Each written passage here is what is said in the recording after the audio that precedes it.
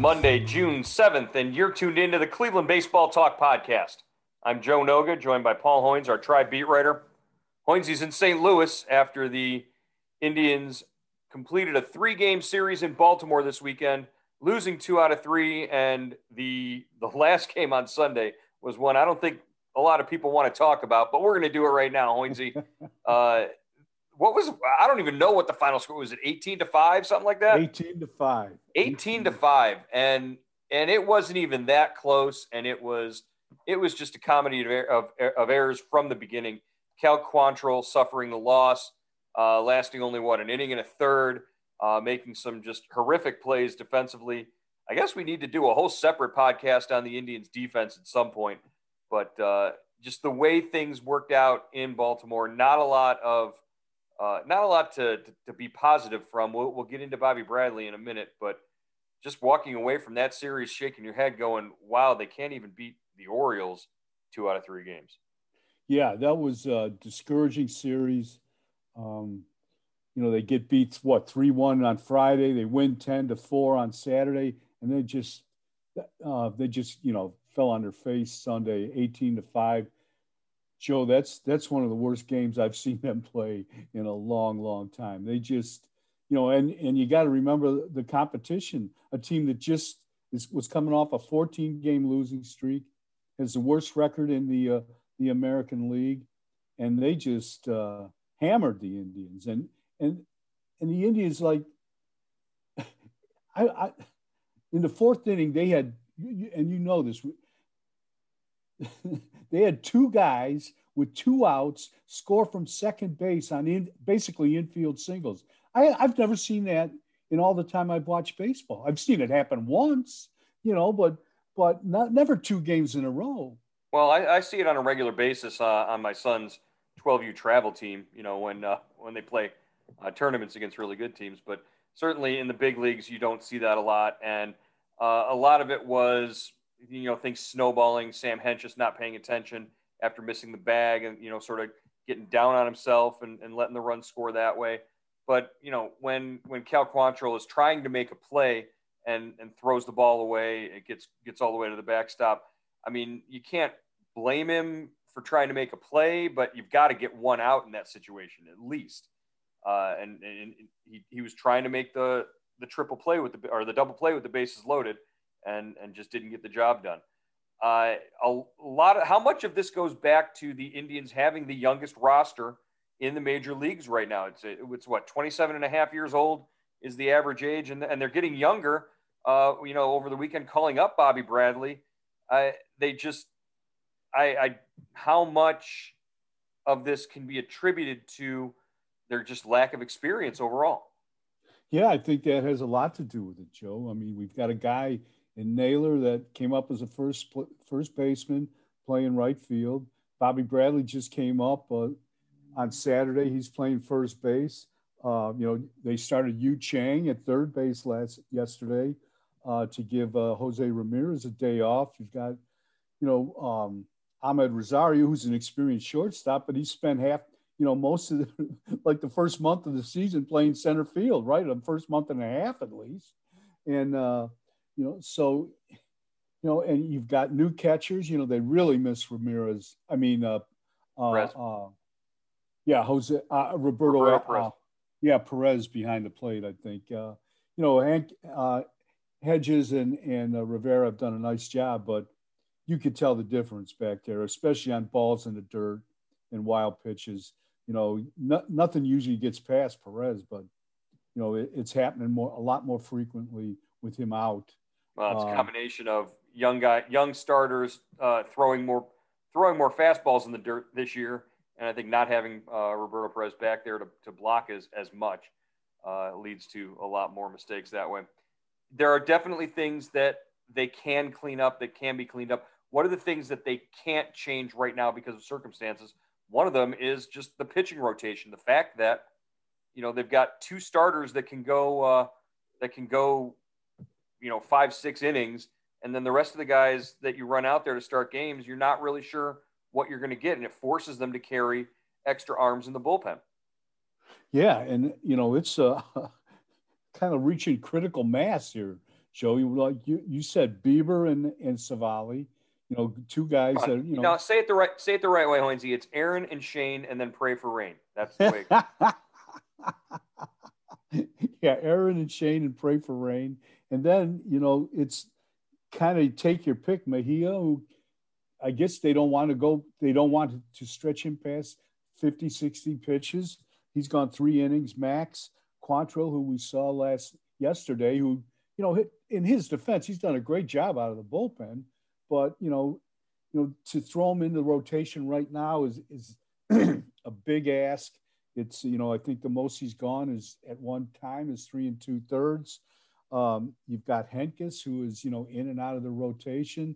You've got we've got Tristan McKenzie, who made a decent start Sunday for Columbus, and you've got to figure with this stretch of games coming up, Joe, after Thursday's off day. What do they have? 30 games in 31 days. And you've got to figure, I would imagine he's going to be added to the rotation here. And a lot of that it's going to have to do with, what the results of Zach Plesac getting checked out today by Dr. Graham in Dayton. He's going to fly down there and get his hand checked out. The Indians should have a report before tomorrow's game on Plesac and on Roberto Perez to see how his progress is going. Don't expect Perez anytime soon. He's still got, hardware sticking out of his finger to set those pins. But Plesac, there's a possibility that within a week or so, or, maybe sometime approaching July, he gets back in the swing of things in terms of that, 30 games in 31 days that you're talking about. But yeah, I agree. Tristan McKenzie, they just need innings. They need somebody to come out and give them innings and get deeper into a game than just the third or fourth, which is what they've got so far. Tito mentioned prior to Sunday's game that he was looking to get, possibility of 75 pitches out of Quantrill, but Quantrill just came out and couldn't get anybody out. So that didn't happen. I think Tito would have liked to have led Quantrill in for a little bit longer on Sunday morning. Yeah, the Quantrill finished with 44 pitches, 30 strikes, 1 1/3 innings, 7 runs, 5 earned, 5 hits, and 1 strikeout. I mean, he just didn't, he didn't give himself a chance. And, their guy wasn't a great Baltimore starter. Jorge Lopez isn't Cy Young. So, Tito had to pull the plug there just to give the Indians a chance, a chance to maybe get back in the game because it was only the second inning. And if the Indians never see Cedric Mullins step to the plate again, I think they'll be happy. It just seemed like every inning they turn on the TV, it looked like Cedric Mullins was coming up to the plate and getting an extra base hit. And even when he's getting extra base hits and getting thrown out on the bases, he was still. I'm convinced he was still safe on that triple that they threw him out at third, or the double where they threw him out at third. So 9 for 9, 9 for 9, one off.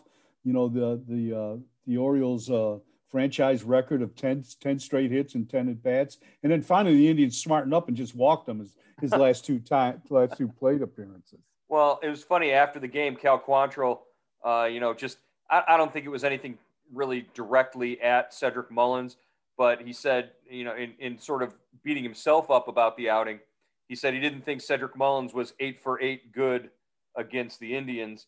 And he's right. He wasn't. He was 9 for 9 good. He was even worse than Quantrill thought. So, yeah. You know what? Scrub it. Move on. Young team. Got to erase it. Got to go into St. Louis with a better attitude and a better approach. And you're throwing your number one guy on Tuesday. I think that's going to help.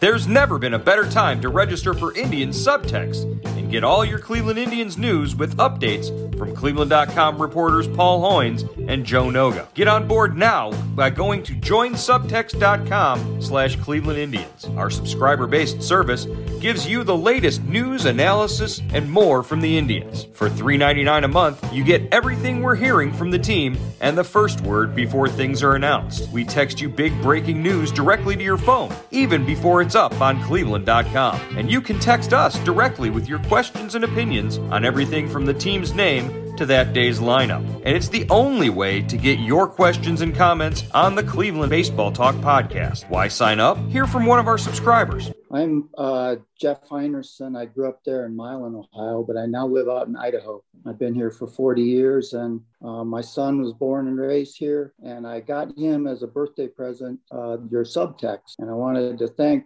Paul for sending him a birthday greeting and to tell you that he is really enjoying the subtext. He's not from Ohio, but because he grew up with me, he's hardcore Indian fan. So thanks again. Jeff and all of our Indian Subtext subscribers agree. There's a lot going on with the Indians, and the best way to keep up is with Indian Subtext. Go to joinsubtext.com/Cleveland Indians, or better yet, text Hoinsey at 216-208-4346. Again, that's 216-208-4346. We look forward to hearing from you on Indian Subtext.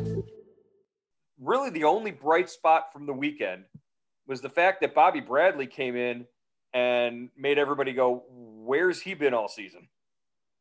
Yeah, just really an impressive way to come to Columbus, come up from Columbus, and kind of he had a pinch hit double Saturday in the eighth inning. Then he makes his first start Sunday, 3 for 4, home run, double, 3 RBIs, and he's hitting out of the eighth spot, I think, eighth or ninth spot. And, he swung the bat well and had the home run against the lefty. He hit the home run against the lefty to left field. That's impressive. And that's what they wanted to see from him, right? Yeah. And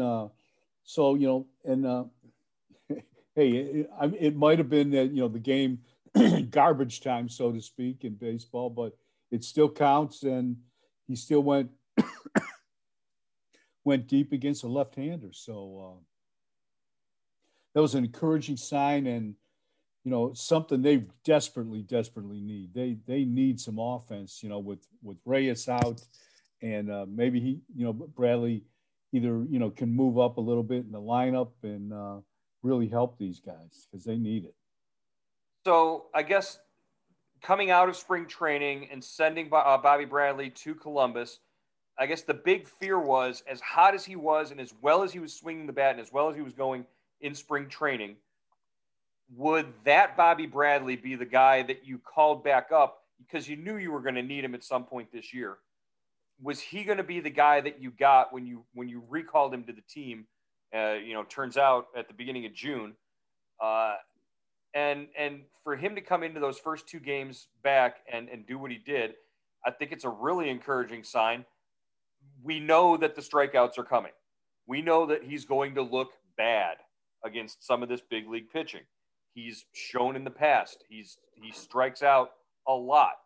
But what you get when he does make contact, when he does barrel the ball, and where did that speed come from?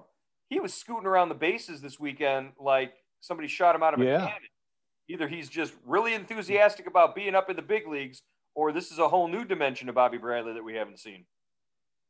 Yeah, he lost all that weight, Joe. I was looking at him. He's really in shape. He's thin, he's lean, and he was moving. You're right. He was running.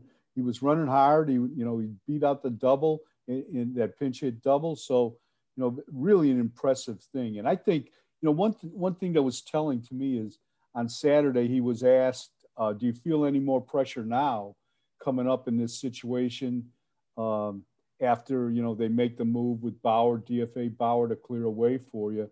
And he goes, not really. There's less pressure on me because they did make the move. They did make certain moves. He didn't, name Jake Bowers, but he did make, they did make certain moves that told me that they're going to give me a look now, that they're going to give me a chance to get up here, to settle in and just play my game. And I thought that was an interesting way to look at it. And he certainly has swung the bat like, there's not the weight of the world on him.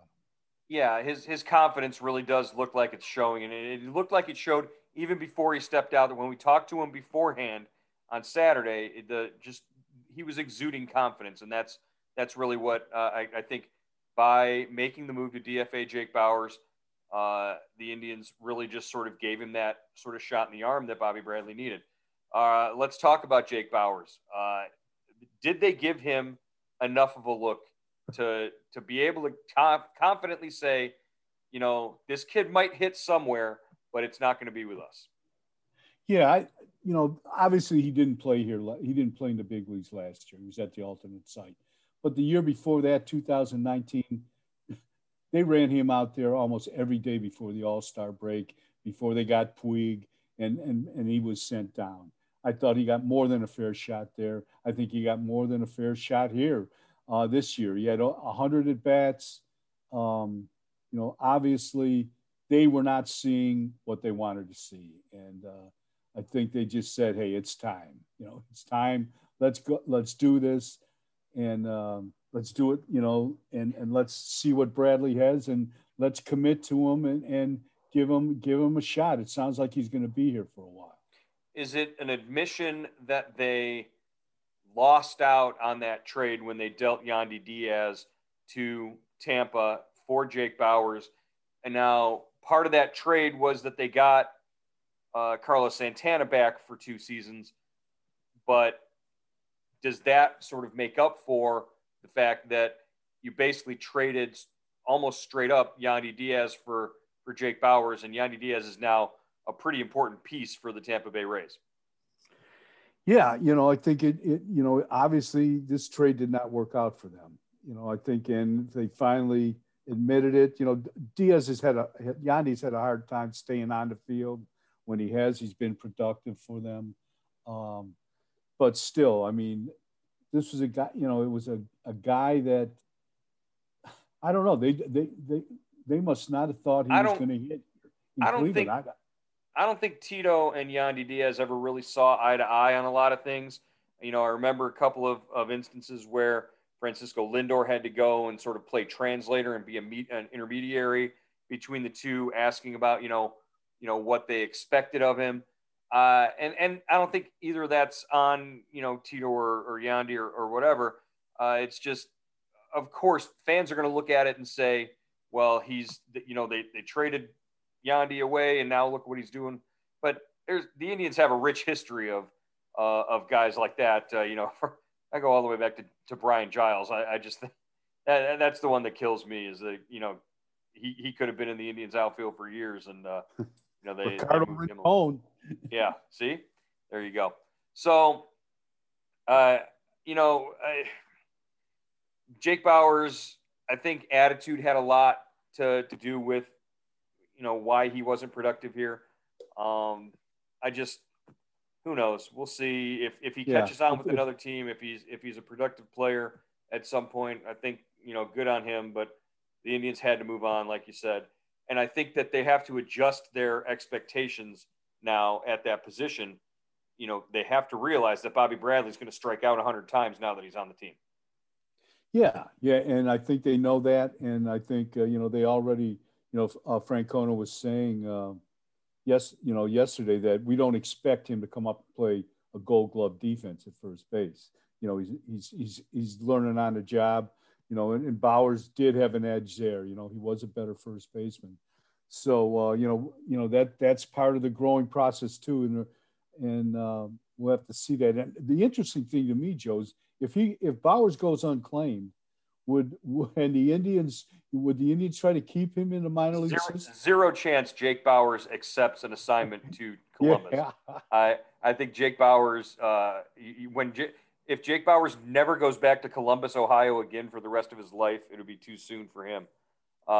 He really does not like being at AAA. Moving forward with Bradley, where do you see him getting the majority of his at-bats against righties and against lefties? I think against right-handed pitching, he could be the DH. I know Tito's been enjoying that flexibility, moving Owen Miller around, giving guys days off now that Franmil's not there. But with Franmil out of the picture, will Bobby Bradley DH against righties and then maybe play if he plays, play in the field against lefties? I can't imagine him starting many games against left-handers. Yeah, that's a great question. And Francona said they brought him here to play. He's not going to be a pinch hitter. He's not going to be, coming off the bench. Maybe he gets a chance to play against left-handers. Or are they a better team, like you said, with Chang at first base, and maybe him DHing against certain right-handers? I don't know. It's going to be. I would imagine against lefties that Josh Naylor moves to first base, plays there, or Chang starts at first base, and you put Harold Ramirez, and when Jordan Luplow comes back, you put him, because I guess Jordan Luplow's close. He was doing baseball activities the other day on his sore ankle. So, yeah, and getting into Harold Ramirez, another sort of bright spot on the weekend for the Indians. He hit in the 4-hole on Saturday. Had another couple of hits on Sunday, a home run, a couple of doubles. Harold Ramirez really sort of, paying off as a move to claim him from the Marlins. Yeah, definitely. Him and Eddie Rosario on Saturday in the 4th and 5th spots had 6 of the Indians' 13 hits. Cesar Hernandez has a leadoff home run in the first. Then Ramirez hits a 2-out homer in the first. So, he's really swung the bat well. He's been a pleasant surprise for them for sure. He's barreling the ball more often than pretty much anybody in the lineup since joining the team. So we're calling him Barrel Ramirez. Is that it? That's the new nickname. I think that needs to catch on. I think that needs to definitely be what the Indians use moving forward. All right, off day today. We'll get medical updates tomorrow, hopefully from Tito before the game. Shane Bieber on the mound against Carlos Martinez tomorrow. Should be a really nice matchup at 8:15. Hoynesy, we'll look forward to your coverage of the series there. Quick 2 games in St. Louis. A lot of fun there at Busch Stadium.